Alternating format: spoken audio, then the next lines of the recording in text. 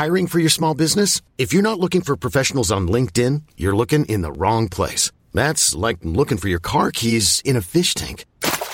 LinkedIn helps you hire professionals you can't find anywhere else, even those who aren't actively searching for a new job but might be open to the perfect role. In a given month, over 70% of LinkedIn users don't even visit other leading job sites. So start looking in the right place. With LinkedIn, you can hire professionals like a professional. Post your free job on linkedin.com/achieve today. Ever catch yourself eating the same flavorless dinner 3 days in a row?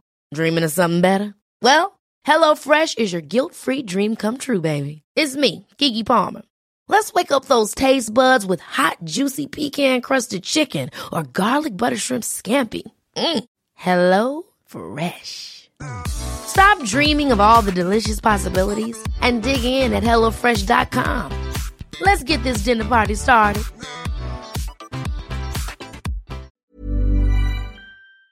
Real spoilers powered by ReviewSTL.com. Warning, the following film discussion will ruin the ending of any movie you haven't seen. Example, Bruce Willis is dead at the end of The Sixth Sense. See how I ruined it for you? Just like that. Here are a few more. Rosebud. Silent breed is people! I am the father. Get it? Real spoilers. You've been warned. Broadcasting from the Missouri History Museum as a part of the St. Louis International Film Festival, this is Real Spoilers, and this is a very special episode. It's not our usual movie review. We have a guest, and this guest is also a part of the St. Louis International Film Festival. You would know his work certainly from his work with Laika, but he has quite the history with especially stop-motion animation, and we're going to get into that. But without further ado, this is Brad Schiff. Hey, Brad. Hey, Kevin. How are you? I'm doing great. Thanks so much for joining me. Absolutely. Thanks for having me. Yeah, this is kind of a last-minute thing. I was doing some photography yesterday for an event you were at, and I thought, wow, this guy's from St. Louis. He's doing amazing things out there in the film industry and especially animation. And if I can get a chance to talk to you, and here we are. I appreciate you making time. Absolutely. Happy to do it. So I want to talk a little bit about your history and your career. I know you were doing a presentation, which I learned about you coming up. So I don't need, obviously, the whole story you told yesterday. But for the folks that are listening at home, how does one get into stop-motion animation? Or why did you choose that? And where did your interest in that come from? Well, it's interesting. You know, if I go back and look, I did used to shoot some stuff with a buddy of mine, Mason. We used to shoot G.I. Joe animations with a Super 8 camera. But that wasn't really anything that I ever thought I would do. I always loved art, so I went to college to major in art. And in the first semester of college, I was asked to drop the figure drawing class. And I don't know why. It wasn't the best in the class, but it was far from the worst in the class. And the only thing I could think of is maybe he was trying to light a fire under my behind, but that was the wrong way to motivate me at that time. And the what happened was I just became self-conscious of my drawing ability, so I didn't want to have anything to do with art anymore. So I just switching my major every semester, you know, maybe business, sociology, psychology, and none of it really resonated with me. And I didn't know, I felt lost, dead-ended. Meanwhile, I had the same buddy that I used to do the animation with was going to school in Tampa, and he was taking these animation classes, and he couldn't draw either, but he had this instructor who used to teach at NYU who used to do these beautiful watercolor animations, and his name was Richard Protivin, and he had a philosophy that you don't have to draw great to animate great. And I found that fascinating. I was like, oh, wait, you don't have to draw to do animation? That sounds kind of cool, but I didn't even know what that meant, you know? So I transferred schools, and as a transfer student, you know, you get last choice of classes there. So I didn't get into any of the animation classes, and I was super bummed out about it. But Mason and I used to have these creative sessions, and one night we would draw, or we would write, or whatever it was. But he had some clay sitting on his desk because he was going to do a stop motion animation the semester before, but he couldn't get his characters to stand up. So I was like, "Hey, can I play with that clay?" And he said, "Sure." So I made this head and just showed it to him. I was like, "Check it out, dude." He goes, "Dude, you want to do a claymation with me?" I'm like, "Okay, well, how are we going to do that?" "We'll go talk to Richard tomorrow in the morning." So Mason, the next morning, who sleeps until 11, is like knocking on my door at 8 a.m. He's like, "Let's go talk to Richard." So we go to the communication department in Tampa where the animation department was. And he says, "Richard, can we get Brad an independent study?" And he looks at the door where I'm kind of loitering, and he says, "Brad, I mean, no disrespect, but Mason, how can I give Brad the independent study in animation when he hasn't even taken the beginning animation class yet?" And he says, because last night he made this, and he shows him the head. And Richard looks at it and he says, okay, well, how would it work? And Mason said, Brad will sculpt all the characters. We'll both animate it. I'll edit it. We'll both do the sound. And he comes back and he says, okay, 4-credit independent study. So we were like, yeah. Just like that. Totally. We went out and celebrated. And when I got back to my dorm room, so I forgot to mention there was a 22-person wait list for the beginning animation class. And when I got back to the dorm room, on my answering machine, because that's what we had back then, there was a message from the bursar's office that said, this message is for Brad Schiff. I'm not quite sure how, but they've miraculously found room for you in the beginning animation class. And that was really it. You know, I started doing stop motion animation in college, and for the first time in my life, I was like, oh my gosh, this is what I want to do. Wow, that's amazing. So what would have happened if you didn't go and make that head on a whim? I don't know. Let me play with that clay, and you make a head. Yeah. And now here you are working for, probably the biggest name in stop motion animation out there, making these amazing Oscar-nominated films because you made that head. Totally. Yeah. it's amazing. It's totally lucky. That's so great. Well, and obviously you have talent and you're good at it, but the right place, right time. Right. People talk about that, and obviously there's something to do with talent there, but when you talk about who you know and being in the right place, all that stuff does play a factor into it. And, it totally does. And you obviously were into art. You were taking classes, and even though they didn't go the way you would hope for, that was always your interest. But to find something like that out of a chance meeting like that, it's amazing. Totally. And I feel lucky. I feel lucky that opportunity happened, because it could have, I think it's a terrible thing for an art teacher to tell somebody, to do that. And that, I think about how many other kids does that happen to, and it just sort of totally derails them, How many kids didn't go pick up a clay, right, and get a study like that and end up, working in film? Yeah, it's incredibly fortuitous. Well, and I think that's, that goes into a whole philosophy of like the tough love. I'm a parent. I don't know, are you a parent? Mm-hmm, I am. So, some parents out there are just the tough love, and it's, I'm not doing this to be mean. I'm doing this because it's good for you, but I don't subscribe to that. But, I believe that, sure, you can't always be their friend. You have to be a parent, but also you don't want to push them away. And some teachers, I guess, kind of subscribe to that tough love thing. But, a lot of people will turn away, and I also think people respond differently. Different people respond to different types of. Totally. And it's the only thing that makes sense to me, that maybe what he was trying to do. Yeah. And that didn't, I didn't respond to that type of, reinforcement or whatever you want to call it. You ever send him a Christmas card or anything? I don't even remember his name. I've tried to find out his name. I've tried to find out his name over the years, to check in and see how he's doing. Yeah. But that'd be great. From that's a nice way to say it. From Coraline, from all your friends at Leica. Merry Christmas. No, that's good. You took the high road. You don't need to search them out. Those people, you know what? You just have to move past. Don't let it eat away at you. It worked out great for you, and you just move forward. Absolutely. So you did some work before we get into this recent stuff, which I'm so excited to talk to you about. But you worked on one of my favorite shows growing up, and that's Celebrity Deathmatch on MTV. That show was hilarious. It was so popular at the time. That was right in my wheelhouse as a teen growing up. And how did you get involved with Celebrity Deathmatch? That was, I finished grad school in '95 at New York University, and then I moved to San Francisco because that was the center of the stop motion universe at that particular time. Not St. Louis. Not St. Louis. Not moving back home. Right. Well, I did, and then I wasn't getting any work. Right. And nobody's going to fly a kid out from St. Louis to work in San Francisco, sure. Especially with just out of school and that inexperienced. But so I lived in San Francisco for 3 years, temping at Bank of America, and I get a phone call from the guy who used to run the equipment area. His name was Greg Pear at NYU. He was going to be co-directing Celebrity Deathmatch. Wow. And the stuff that I did in school was a little gratuitous and kind of, aggressive and a little, But kind of perfect for Celebrity Deathmatch. Totally. And so he calls me up. He says, Brad, you want to come work on Celebrity Deathmatch? And I'm like, heck yes, because I've been waiting, I've been waiting for that chance to animate every day. And that was my first opportunity. I went there in January of '98 and worked through June when I got on at Will Vinton Studios. But Deathmatch, it was the best training ground ever. Every day I was animating as fast as I could, stuff that I'd never, didn't know what I was going to do, didn't know how to do it, and you just had to feel your way through it. And it was it was so much fun, you know? I think that's the best education most of the time. I mean, you go to school and that's great. And especially certain people need that. But how often are you using calculus? How often are you pulling up your history knowledge? I mean, it's all good to be well-rounded, but at the end of the day, you get your job and then you start working, you learn on the job. And totally. It was the best training ground ever. So how long did it take to make a match? I mean, I know they're different and more people, things involved, but on average, how long would one of those take? I mean, it was quick. Like, I think I really don't remember, but I feel like, I mean, we were shooting 10 seconds a day. Wow. So I feel like those matches would take us maybe a week or two. Wow. To do. How long were they? Were they like 5, 10? They were I mean, because there were multiple matches in a show. So I don't remember, but I remember the matches that I did, but I don't remember how long they took to do it. I remember it was just sort of,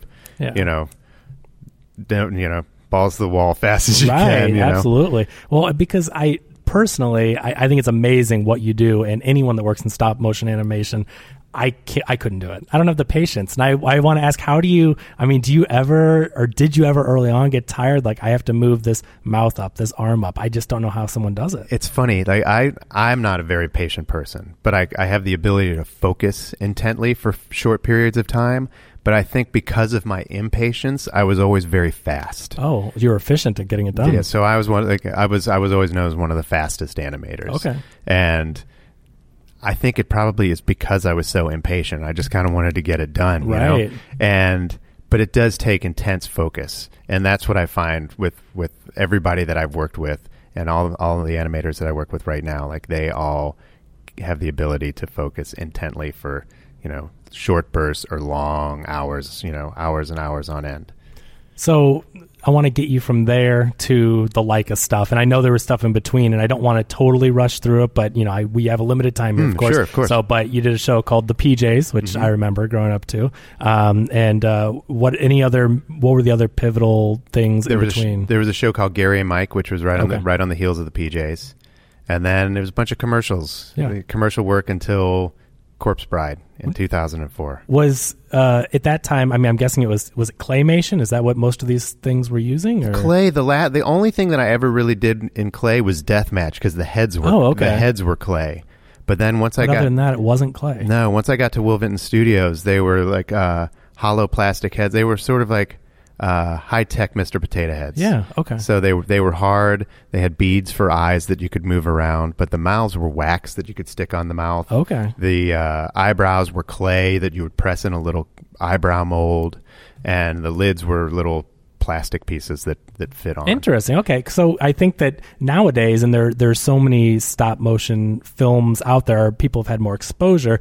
But back in the day, growing up, I always called them claymation. I think that must just be a misconception, and people call it tissue Kleenex. That's but exactly it's not. right. Yeah, yeah. It's a different kind. I mean, claymation's a type of stop motion, but it sounds like a lot of things don't use clay. Right. So claymation is a term that was coined by Will Vinton Studios, who is famous for the California Raisins and the Noy for Dominoes, who did the PJs and Gary and Mike, and actually what Leica was before we rebranded as Leica. Okay. So that term was coined by Will and by Will's company, and it just sort of became synonymous with the medium. Right. But it was his That's thing. Interesting. So it was like a Kleenex, almost like a brand name. Because what Aardman does, they did clay forever, but they don't call it claymation. There's stop frame. Yeah, interesting. Okay, great. Okay, so it's Leica was Will Vinton? Will Vinton, yeah. Will Vinton, sorry. I didn't realize that. Okay, because I was going to ask, how do you get to be a part of Leica? But you were working for that studio, and so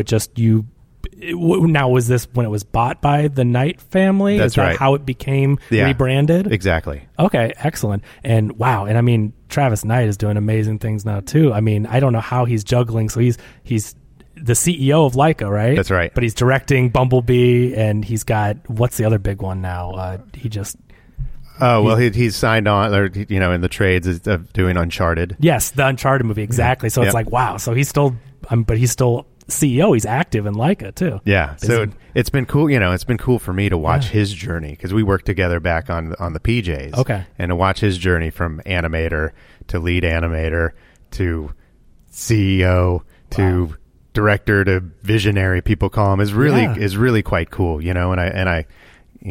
I thank my lucky stars, and I'm so privileged to be working for somebody that has the same passion for this, age-old art form. Yeah, absolutely. Well, I mean, it sounds like all the things that you just mentioned. I mean, he is the right person to be leading the company because people recognize, his skill and his vision in this arena, and obviously other people are tapping into that, not even for stop motion animation, but now to direct these feature films. So, but let's talk about you. And so, okay, so the company becomes Laika, and is that after Corpse Bride? Because I don't remember. It happened I think it happened during Corpse Bride, or right. So I was on loan, like a piece of equipment to Warner Brothers for Corpse Bride. Okay. So I was getting contracted. Yeah, I was getting paid through Will Vinton Studios, but I was working in London for Warner Brothers.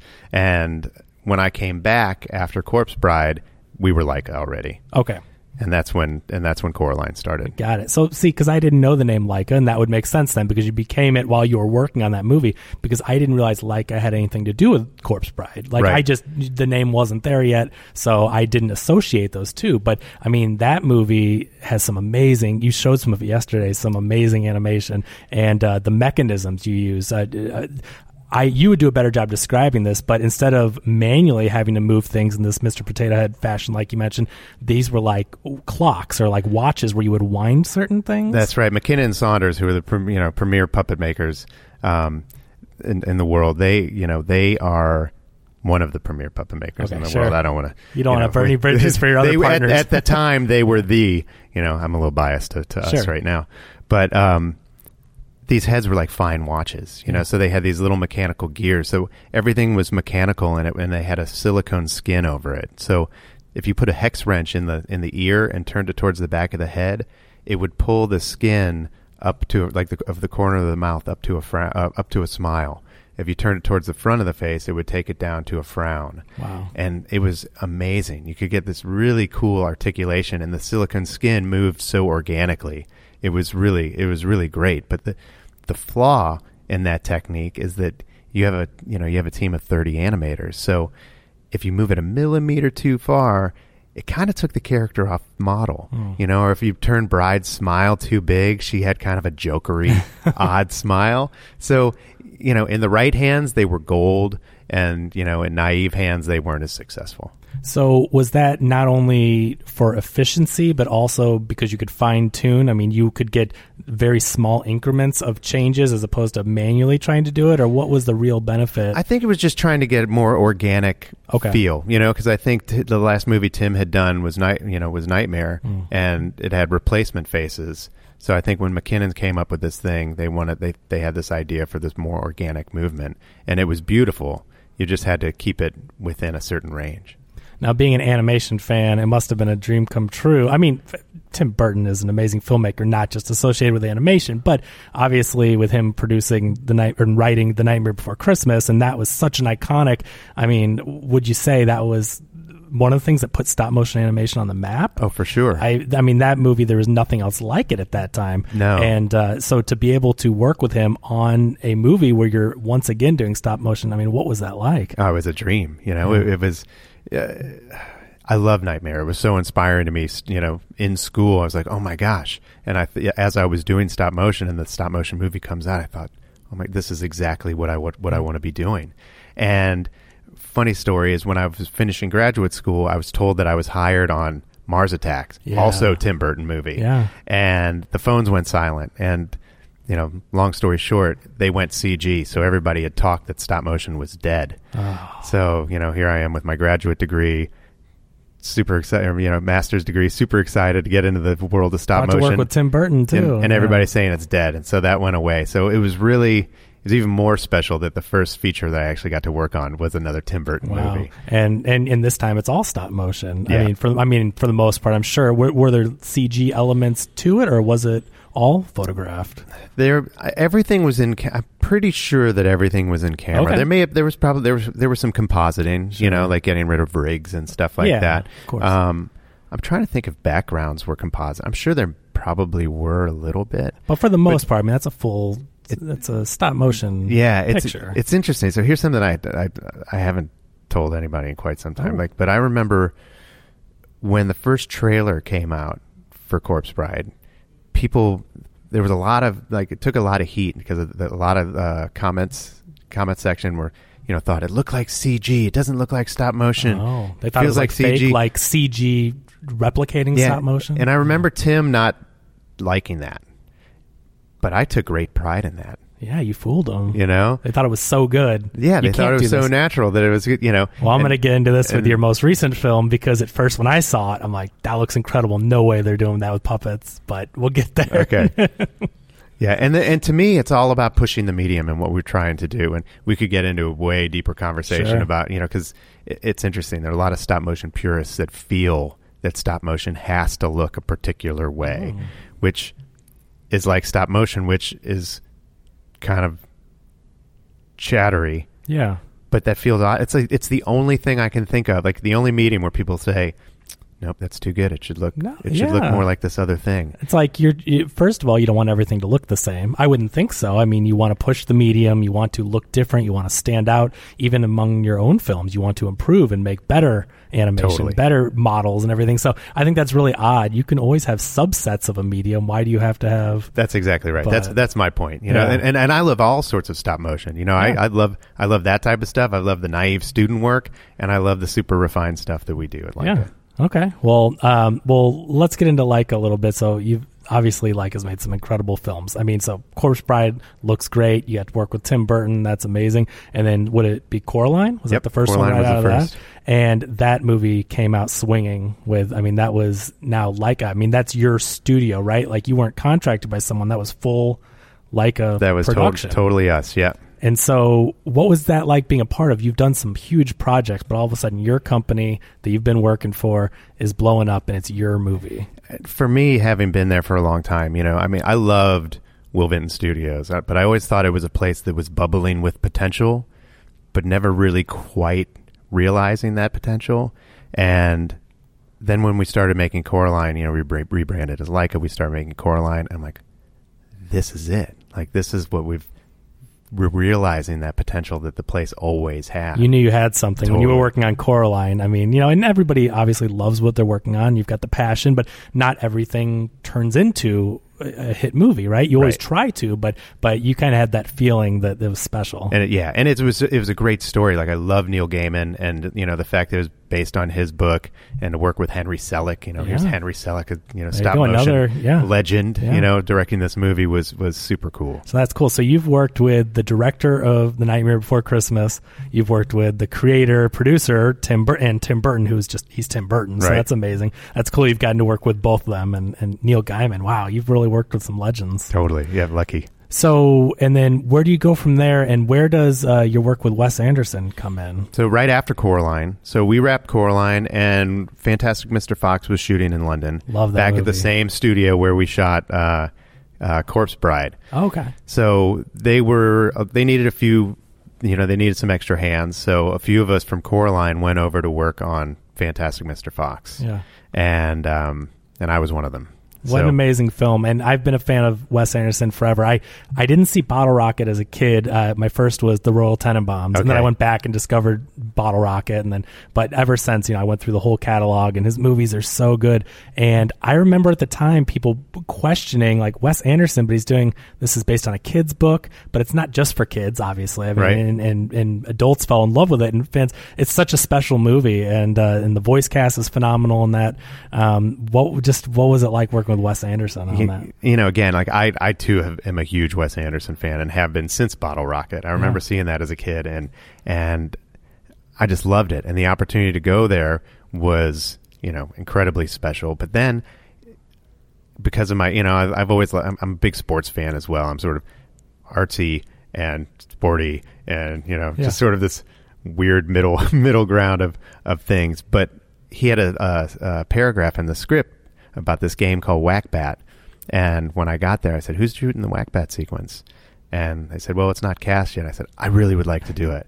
And so I knew the producer, Alison Abate, who was the same producer of Corpse Bride, was producing Fantastic Mr. Fox. So she put in a good word, and they let me own that sequence. So I got to meet regularly with Wes, and we would brainstorm on what the what the game could be, what the position,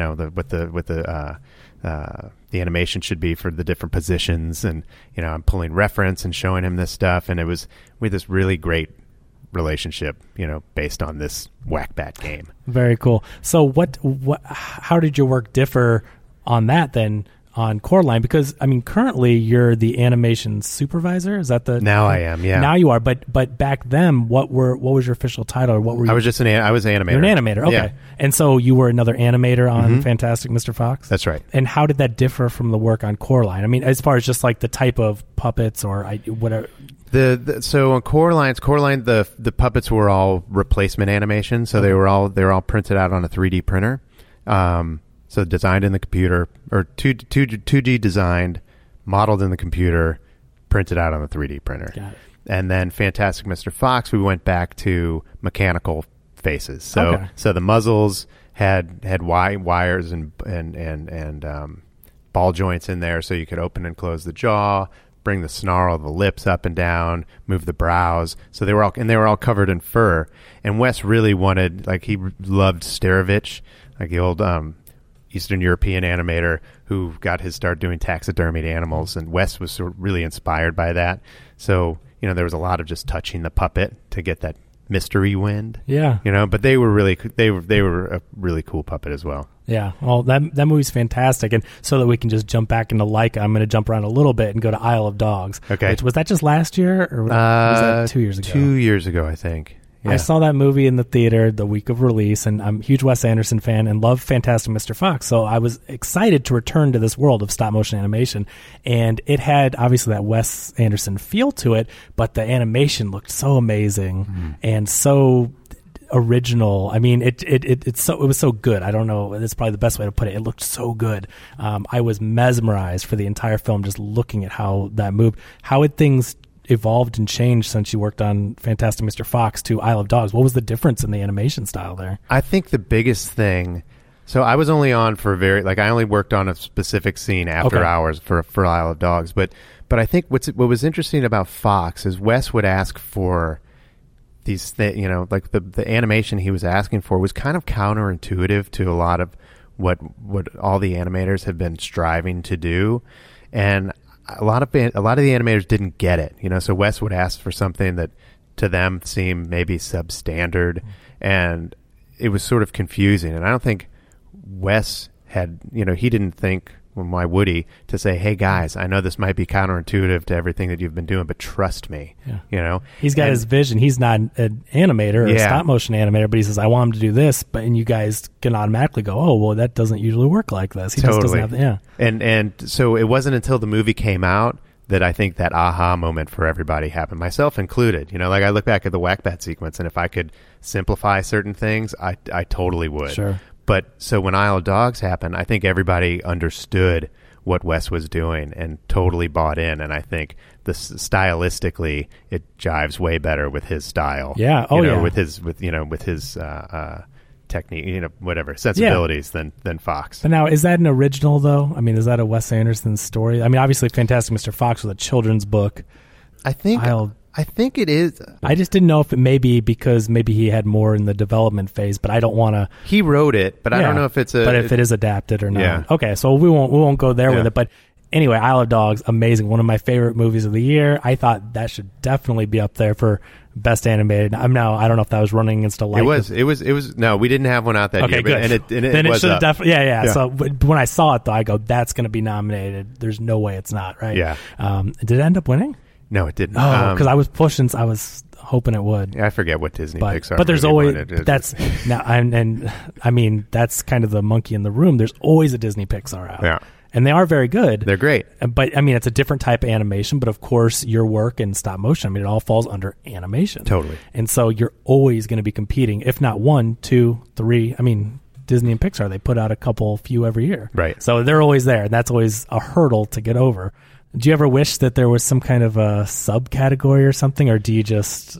I don't know. I only think that there should be a subcategory in the animated shorts. Okay.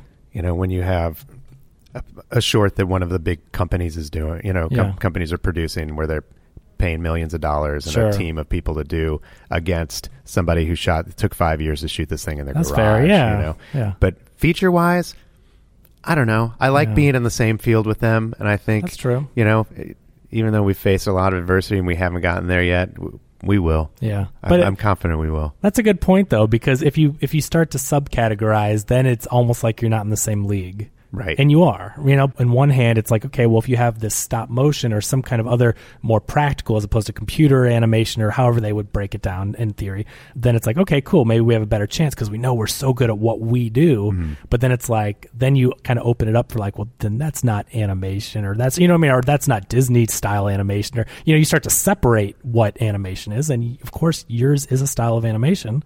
So you don't want to really separate them. Totally. It's just, yeah, it's hard to separate. And, you know, in all honesty, like, we don't do it for the awards, you know? It's, you know, we do it because we love it, and we're doing it because we believe in the stories, and we're trying to push the medium to a different place and trying to make a difference for people. Yeah. And all of those other things are bonus, you know? Like the fact that they've all been nominated is amazing. It is. And, you know, do I feel like we should have won a couple of those? Yeah. But that's not, you know, certainly not why. That's cool. Why Yeah. we do it. That's good. I mean, yeah. But what an honor to be in the same arena with, you know, the Pixars and the Disneys Sure and the thing. DreamWorks, and it's really cool. So after Coraline, is it Kubo? After Coraline, it was Paranorman. Oh, Paranorman, right? Okay. Yeah. And I'm guessing you learn. I mean, anyone does from experience, like we've talked about. You know, you learned things along the way that now you look at Mr. Fox and you say, "Oh, I would have done this differently." What did you carry on to your second feature with? Like, what did Paranorman do differently? So Paranorman was like, that's when I stepped into being supervisor. Okay. And I had some ideas of some things that I wanted to do because, you know, stepping in, like, it was, you know, a daunting task. Like, how do we make it better than Coraline? Right. And I had some ideas, and a couple of them were, one was how the movies were cast with the animators. So previously the way they've been cast generally was, you know, you would just put an animator at any open scene that you happen to have. So it wasn't very engaging for the animator. It was hard to get your head around shots sometimes. Or specialized. Yeah, and you're trying to adapt your style, you know, for the beginning of your shot to match somebody, you know, this one person, and then the end of the shot to match another That could be disjointed. person. Yeah. So that was the first thing I wanted to do, was try to cast it and give everybody chunks of the movie. Okay. So it's sort of it allowed animators to have more autonomy in their work and know what they were doing, and B, it's, you know, these movies are done by 30 sets of hands, and you want to try to make it feel like one set of hands. So Sure. you want all these individual styles to kind of disappear. Well, not kind of. You want them to disappear because you want it to feel like it's done by one set of hands, and that was another way to hide individual styles. Do you assign head animators to like specific characters, or does it, or no? Is it just chunks? Not as much. Well, sometimes some character. You know, some animators gravitate to particular characters, but it's like casting actors. You know, all the animators are actors, and they're brilliant. But some are better at, you know, subtle acting, emotional scenes, while another one might be better at action scenes. So you try to put every animator at a scene that caters to their strength, because it's better, you know, it's better for the movie. So how I noticed from Coraline, you know, working up to more recent movies, that the movements are getting more lifelike. I mean, the animation's getting better. Obviously, you guys are more experienced. It's just you're getting better overall, but the movements are more fluid. They just look better. And so, how do you model movements? How do you capture that? So there's two main things that we're doing. So we shoot a lot of reference now. We call them LAVs, live action videos, and we kind of got that from Wes. Wes shot LAVs for everything. Oh, wow. And it was always Wes, you know. So so it's interesting if you look at all the characters in the film, like they all move like Wes moves. Oh, that's funny. But we shoot our LAVs now, so all the animators do it. So what you're modeling, you do it and you watch yourself. That's right. Okay. Or you grab one of your animation, you know, one of the other members of the animation team to do your LAV for you. Yeah. So in certain animators gravitate to other, you know, are really good. Like we always have like a resident animator who's becomes a character, like in Missing Link. Yeah. Charles Greenfield was our resident Mr. Link. You know, Okay. so poor Charles was taken off his, you know, everybody was knocking on his set all the time. Hey Charles, I got to shoot this LAV. Will you come shoot this LAV for me? So that's one of the things, and the other is our rigging department. And you know, rigging are really the unsung heroes of what we do. And you know, everything that they do, you'll never see on camera. And basically, because with stop motion, we have to defy gravity. So they make the characters be able to jump in the air, but they also are able to. We have these things we call jetpacks now that we can attach to the puppet to its back and its hip block, and they're like two turnbuckles. And when you turn them towards the front, the character tilts forward. If you turn them towards the back, they tilt backwards. If you turn them the same direction, it tilts to the side. The same other direction, they tilt to the other side. And we're able to get these super subtle, nuanced movements that you couldn't get by moving them by hand. Okay. So, I mean, we move them by hand, but we're able to get these drifts, these natural drifts, based on the reference that we see in the lab and incorporate them into the puppet. And there's sort of been an evolution from Paranorman to Box Trolls to Kubo to Missing Link, where it's taken that long to get buy-in from the entire team to do it. And you're starting to see it, and the continuity of that throughout the film is great. And Laika is just a super special place in the sense that there's an opportunity for artistic development because we have the same core people from film after film after film. So we're able to break down what animators are doing, what's working, what we'd like to work on, and everybody just kind of keeps getting better, and we're becoming better actors. Like we're learning all the time as well. You know, we're trying to school ourselves. You know, we're taking acting classes, we're reading acting books so we can become better performers. And because that's what we are. You know, that's what our whole team of animators are actors, and they just happen to act through these inanimate objects. Yeah, that's really neat, and I like that you touched upon that because for a long time, and I mean, there didn't used to be a best animated feature category at the Oscars. It was like cartoons, as they would call them, were kids' movies, and they got relegated into the corner, and they said, and you can have a really good cartoon, but it's like, that's not a film, that's not Oscar worthy, which even, of course they are, but there was just that thinking, and now you see these amazing movies, and of course adults are going to these films and appreciating them, and it's like, these are films, and you get touching films. These animated features are making people cry, and people are relating to them, and plethora of emotions.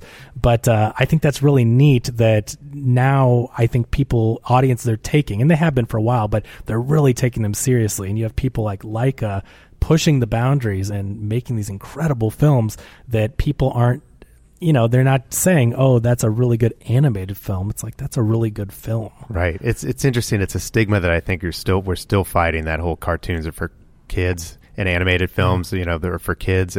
And you're right. More and more people are finally starting to realize that they are films and they're these, beautiful pieces of art. And, to be able to take an inanimate object and make it something that people can engage with and have an emotional investment in is truly spectacular. I think what really helped, and because this predates the Laika stuff, is the original Toy Story.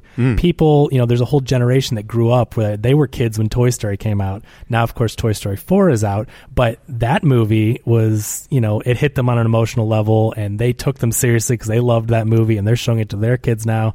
And I feel like now that generation grew up with it, it's like they've only known animation, right? Like they grew up with these movies and they realized how good they were. And so I feel like kind of in the Pixar on period was like, people start taking animation seriously. Totally. And it's getting better and better and better. But I mean, your movies, you guys have emotional stuff. And I mean, let's skip forward. And I mean, I don't mean to brush past stuff like Kubo and the others because they're amazing films. But let's talk about your most recent from this year, Missing Link, which I'm looking at this. It's Susan, right? Yep. I'm looking at this Susan. Is it a maquette? It's one of our stop motion puppets. Okay. And this is amazing. I'm actually looking, and I'll post a picture because I took a picture actually getting to hold the Susan puppet. But this is one that was actually used in the film, right? That's right. There were 26 Susan puppets. There were 12 that looked like this. Okay. The naked one. Yeah. And for those out there, he's not really naked. This is it's a Sasquatch. Sasquatch. So yeah. Yeah. So naked meaning furred, and there were 10 that had the tight suit on. Okay. And then there were a couple other combinations, a couple different stunt ones for the swinging on the ice bridge, and I think a half and half when he had to pull his pants, and they had to pull the pants up in that scene by the wall. So they have multiple puppets because you're going to have, he's in the whole movie. So there may be 20 animators animating, Susan at one time. So somebody will be animating him in the cave, while somebody else will be animating him on, in front of the wall at Adelina's house. somebody may be animating him in the Himalayas. Somebody's got him in the carriage in the, so he's got to be all over the film. So you have to have multiple people to be able to shoot him at the same time. How do you make all of these and they look the same and everything? I mean, what's the production system? It's our incredible puppet department. It's all part of the pre-production, and they're so talented. And he was one of our most complex puppets that we had to do. He's got, Chris Butler designed these characters, and they were such, the silhouette was a super simple shape, but how do you get naturalistic articulation out of something like this? And so the detail. Yeah, I'm looking at this up close, and I mean, obviously you see it on the big screen, you get a good idea of how much detail goes into it, but when you really look at it and you see what would be the hair and the strands and the different colors, and it's amazing. Yeah, totally. And they put they have a breather in it, so there's a little dial that they put on the back, so it's all geared on the inside, so you can, instead of just having the character drift, now we can have the characters breathe. Wow, so you have to control not just the movement, but you're thinking, is he breathing in or out? Absolutely. And when they're walking, there's we can make his belly bounce. Oh, wow. There's a squash and stretch, so we can also incorporate that into I'll take a video of this, and so if you don't, we can keep talking, but sure. I'm gonna just take a video of you controlling this, because it really is amazing. I mean, you're not here in your studio, we're sitting in this multi-purpose room doing this podcast, and a table and a couple chairs, but yet you're able to control this puppet wherever you are and do this. It's quite amazing. Here, I'm going to get this framed. Okay, I'll get you both. There you are. Okay, so just move this around for me a little bit. So this is his squash and stretch here. Wow. This here is his belly mover. Look at that. And it's super subtle, the breather. I don't know if you'll even be able to see it on your video, but his diaphragm is going in and out. And hopefully you'll be able to zoom in on the computer. But, I'm looking at this in person, and you can just see it expand. I mean, you can see the breathing. It's subtle, but wow, what control. Yeah. And so what you're kind of doing here is you've built upon what you have been doing this whole time, where Corpse Bride, you had these little, controls and everything, but now you're inventing these methods, right? Is this Leica's in-house technology? Mm-hmm. That's correct. So you're now continuing to do things where you can fine-tune, but now you guys are the masters. You're the innovators and creating your own technology for this. And so you're able to fine-tune. If something doesn't look right or something doesn't work right, you don't have to go call up whoever.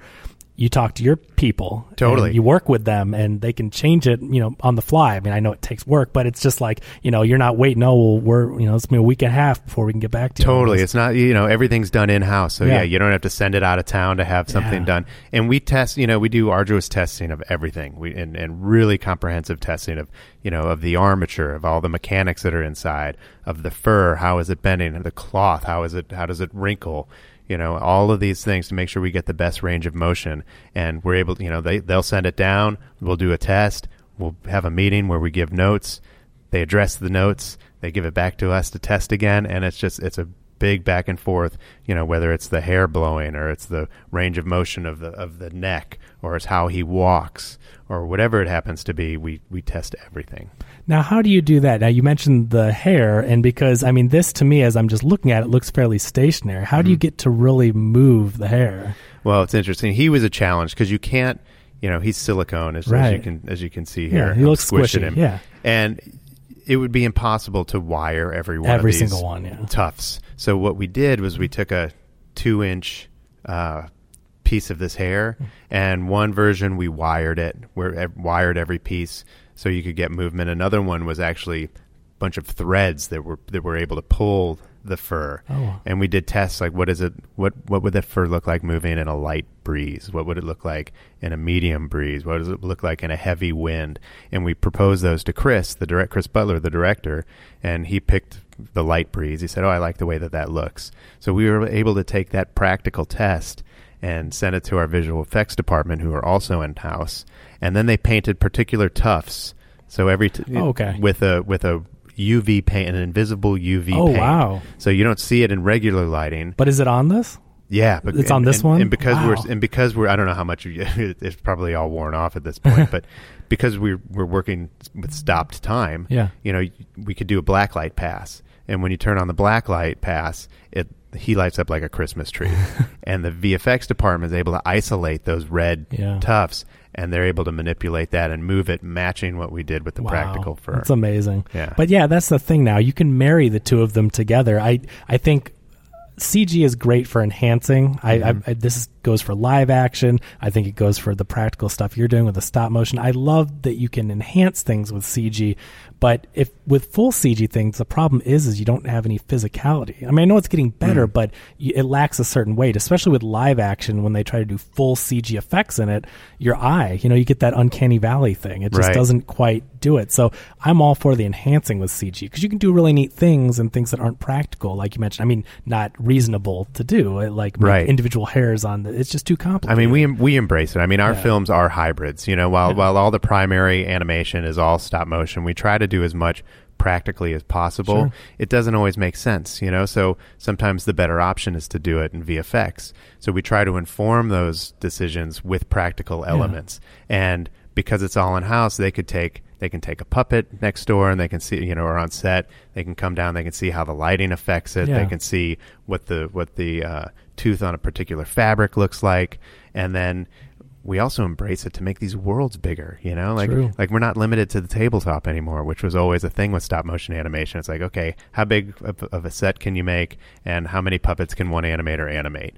Well, now we don't have to do that. We can make our hero puppets in stop motion, and we embrace this, CG to do our background characters, to make these large, expansive cityscapes and vistas, and and no longer are you limited anymore. So we really embrace the technology, and I think we always say, like, we combine the most refined, bespoke craftsmanship with the most advanced technology to make our movies. Yeah, well, it really shows on this one, and they've been getting better and better as Leica has created these films, and I mean, they've looked amazing since Coraline, but each one you can just tell it's getting better and better and better.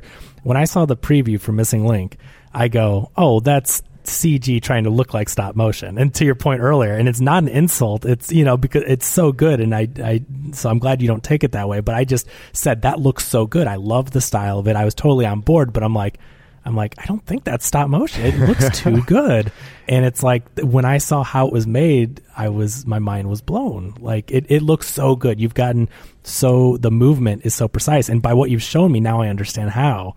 Because I'm like, how are they moving so lifelike? It's like computers can do that because they're so precise with their motion. But now I can see you can fine tune these tiny knobs and controls. And that's really special that you can fool people like that. Right on. Thanks, Kevin. Yeah, you're welcome. It's really a pleasure to watch this. I'm a huge animation fan. I grew up with it. I love animation, all forms of it. So I'm all for different kinds and all that stuff. But this one is really special, not just even because of the look, but the writing, the humor. This is one of those movies where I think of the first Shrek movie is the first time I really thought of like animation where kids love it, but adults are going to get the jokes that go over the kids' heads and everything. And that's my favorite type of movie. And Cloudy with a Chance of Meatballs does that. And then this is another one where I was thoroughly entertained beginning to end. I didn't have my son that weekend, so my wife and I, and you met Katie, we went to see this movie opening weekend, and we're Hugh Jackman fans, Zach Galifianakis, and Leica fans. So we were thoroughly from top to bottom. I mean, it was mostly families in there and then us, and we're cracking up the whole time.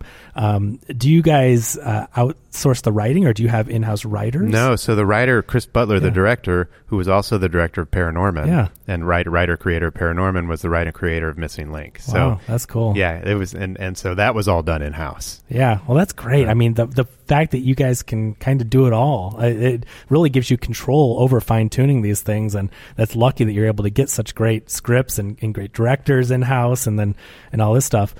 What is your job as an animation supervisor? Can you explain a little bit, now that you've gone from animator to supervisor, what do you do on a daily basis for a movie like Missing Link? Sure. It starts early on, with the script. I start to pull reference of how these characters will move. I meet with the director, ask what, are there any live action actors whose movements, you have in mind for these particular characters.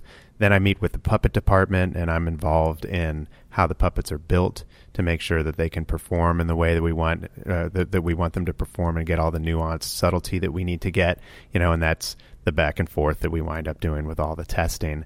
And then we build these robust character Bibles that I oversee, and we, give, as we do the tests, we talk about what's working, what's not working. We show them to the director. Do you like this? Do you not, what do you not like about this? And so I oversee all of the development of the characters, all of the animation, and make sure that everybody stays on style for so the movie of 26 animators feels like it comes from one set of hands. Now, how do you shoot a movie like this? What does the camera look like? What is this in-camera setup? What does a studio look like? Like, I can't picture. I'm sure I've watched behind the scenes stuff, but for people just listening, what does your workplace look like? So we have a 250,000. It's tremendous. It's 250,000 square foot warehouse space that's all divided up into giant squares and rectangles of black duvetine curtains from ceiling to floor. And each set, so every environment of the movie is in one of those squares or rectangles, and that's where the set will be, the lights will be, the animators will sit with the puppets, and so it's a big giant maze of floating cubes essentially. And we shoot on digital SLRs, like Canon what is it, Canon Mach, what are they? I'm the worst. I know what you mean, but but you're not talking about a big film camera. It's DSLR. So DSLR, and we shoot a 6,000, 6,000K image and compress it to 2,000K, and that's what we wind up using. Okay, so it's like so basically for people that have 4K TVs, you're shooting in 6K. Is that a similar comparison, or how? I don't know. I don't know how that converts, but you're shooting in super high def, and then you can crop things out and not lose quality. Exactly. Because what is a work print, or would it be in 4K? How do you deliver the film? Is something? Oh, geez. I would guess like 4K is what you deliver it in. I would think. Yeah. So you're shooting higher than 4K, and you can scale it down, crop, and all that stuff. That's amazing. So, and that gives you the ability. See, I was wondering, how do you load a film camera into all these different sets and everything? But you're not really limited by space with a DSLR. No. Do you use big lenses, or how big are the lenses on these things? It depends. We use a lot of prime lenses. Yeah. You do the occasional zoom lens. Yeah. But it's not a big thing that has to tell a photo in and out. It's just a prime lens. So. But even still, like sometimes those DSLRs are too big. You want to get them into the set. Yeah. You have to figure out, oh crap, how are we going to do that? Yeah. You're going to have to figure out how to take set pieces away so you can get the camera in there. Yeah. So it's something that you can just go to Best Buy and buy. Wow, that's amazing. Well, and these things have gotten so good. These DSLRs you can get for even, a few $1,000s isn't a small amount of money, but it's also not, I want to make a movie. Okay, these cameras are $100,000. Right. What this allows people to do is these film students or people, just filmmakers, young filmmakers, can go to Best Buy. They can buy one of these cameras, and they can play around and figure out the style they want, and they can make a movie without hundreds of thousands of dollars of debt. Totally. It's so accessible to people right now. It's amazing. What did you used to shoot on when you were a kid? What was like old? It was a Super 8 back when I was in high school, and then when I was in college and I first started doing it, we had at Tampa we had a 3/4 inch machine that had a like a pause button, which gave you pretty much 2 frames, and it was just. You just hit it really fast, and that's how I did all the stuff in school. It was interesting. I think about it today, and what a crappy setup it was. But that's everything with technology, though, right? Yeah. Remember how we used to have to go to the library and didn't have the whole world in our pocket, right? Yeah. That's everything, though. So the Dewey Decimal System. Oh my gosh, yeah. So kids don't even know half the stuff you're talking about. Like my son's 10, and of course I've taught him, and we watch classic animation and stuff. I'm teaching them right. That's what you do with your kids when you're into this stuff. But still, you try to teach him stuff and you show him stuff, and a lot of times you just presume he knows what you're talking about, and he's like, "What's that?" And you feel real old. Totally. Well, I'm starting to feel it's funny. We touched on it yesterday a little bit. Like I'm starting to see this next generation. We have interns every year, and these kids coming out of school. All of a sudden, there are these kids who are inspired by the work that we're doing. Like one of my animators, I just did a talk earlier in the year in February for the 10-year anniversary of Coraline, and somebody asked a question about, does it seem like so long ago, 10 years ago? I was like, well, they all just kind of blend in, blend in together. But yesterday was one of my animators' 24th birthday, which means he was 13 when Coraline came out and 15 when Paranorman came out. And you just go to, I'm like, oh my gosh, here's this kid who's inspired, like where I was inspired by Harryhausen and Rankin and Bass, which if you look back at, while groundbreaking for the time, it's, choppy. See, that's the stuff I show my son. See, I love all that classics. Yeah. But these kids are inspired by the stuff that we're doing, trying to push the medium. And now they're coming straight out of school with this uncanny ability. And it's super exciting to me where they're going to take it. Yeah. Well, I'm going to say, they're probably teaching you some things out of school. Totally. Yeah. I mean, I'm not saying they're reinventing Leica or anything, but they probably come in and they go, oh, well, have you ever tried doing it like this? And you're like, what? That hasn't happened yet, but it's on the cusp. I know it. It's amazing how fast things change. Yeah. But Missing Link, again, I've implored people on the show. I went and saw it, and we weren't reviewing it on the show. We do one movie a week, and it didn't end up being the movie, but I had gone to see it. And ever since then, I've told people whenever it comes up or something with animation, I tell people you need to go see Missing Link because it is so fun. It's a movie with a lot of heart. It's not just funny, but adults and kids both will think it's funny, and it's just a good story. Thanks. Yeah, at Leica we tell stories that reflect the human experience. Yeah. And there's probably no greater yearning than the sense of belonging, where you fit in, and that's really at the core of Missing Link. And we think that that's what gives it, such heart.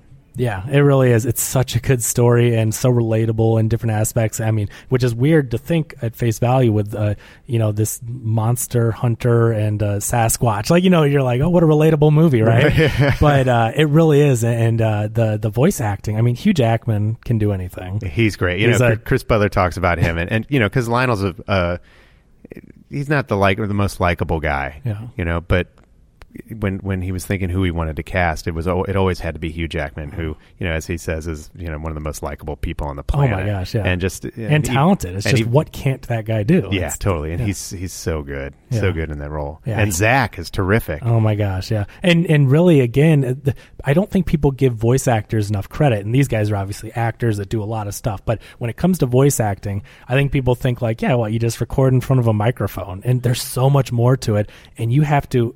I think it's even harder sometimes to make it believable because in your voice you have to convey those emotions. I mean, if your voice isn't matching what's going on screen, you're not going to get that emotion out of your audience. And right, if you're not getting that in the voice, it makes it harder for the animator. Yeah, so when you have these incredible voices, they're just providing gold and providing opportunities for the stop motion animator to deliver an even better performance. So do you animate to the voices Always. Then? So you've got the script, they do it, and then you animate. Exactly. Cool. That's awesome. Well, and particularly now because, in order to get the lip sync right, you need to know what the inflection is.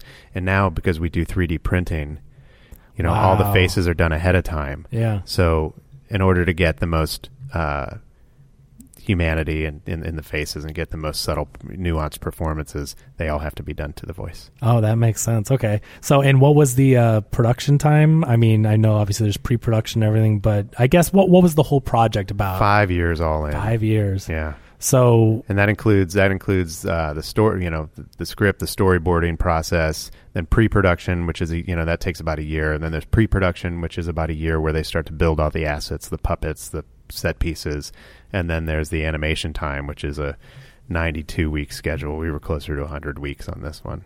So how far was it between? Was it Kubo and then this? Yeah, there was some crossover. Oh, there was? Yeah. Okay. Because that's what I was going to say. If things take 5 years, you're not releasing movies every 5 years. So you have to have people starting on the next thing and everything. So they were working on it when we were about halfway done with Kubo. So that means you're probably into something else now then. Yeah, we're well in. Secret project? It is. It's not announced yet? Oh, no, I can only call it Film 6, and I can't wait till I can share it with you, but it's something totally different. Again, it's going to push the medium in a really, really cool way. What a tease. I know. Okay, but I mean, we've got Missing Link right now. It came out this year. People need to see this movie, and I really think it's going to be nominated for Best Animated Feature. I mean, I would love it if it wins, and let's hope for that. But we were talking earlier, like, there's a lot of other competition.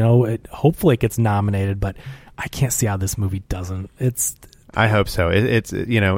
It's one of the few original stories that's out there that's not a reboot or a sequel. And original. That's the other. Yeah, I mean, you guys are pushing original stories, not only original technology and inventing all this stuff and pushing the medium, as far as it can go and improving and building. But it's like you're doing these original stories, which is something that I can appreciate, and I know film fans do, because we're getting so much of the rehashes of stuff. And while it can be fun to play to nostalgia, there's only so many times you can do something. Right. I mean, they do a great job at that. It's just, there's a lot of it. Awesome. Well, thank you so much, Brad. I think this is a great place to wrap it up, and it's really been a pleasure talking to you. Right on. Likewise. Thanks, Kevin. So best of luck with Missing Link and getting that Oscar nom, and I'll be pulling for you for a win. I know the competition's tough out there, but you guys deserve it. Right on. Thanks so much. Awesome. Thank you very much. What a pleasure speaking with Brad Schiff from Leica. Such a great career and so many great things going on over there. And we'll be excited to follow what he does with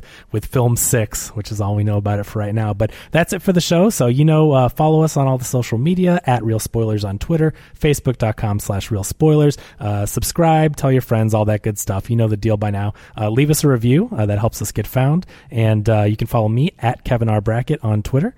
And we'll talk to you soon. Take care, guys. I discovered Sasquatch. Pleased to meet you. I'm lonely. On the other side of the world are my kind. I shall get you there. Do I have time to get my bathing suit? The search is on. We will find your family. The team is ready. Throw me out of the pit. Hard to know whose fault that was. And nothing can stand in their way. Stop that! You'll have to climb the wall. Okay. No! Bravo. Missing Link. Rated PG.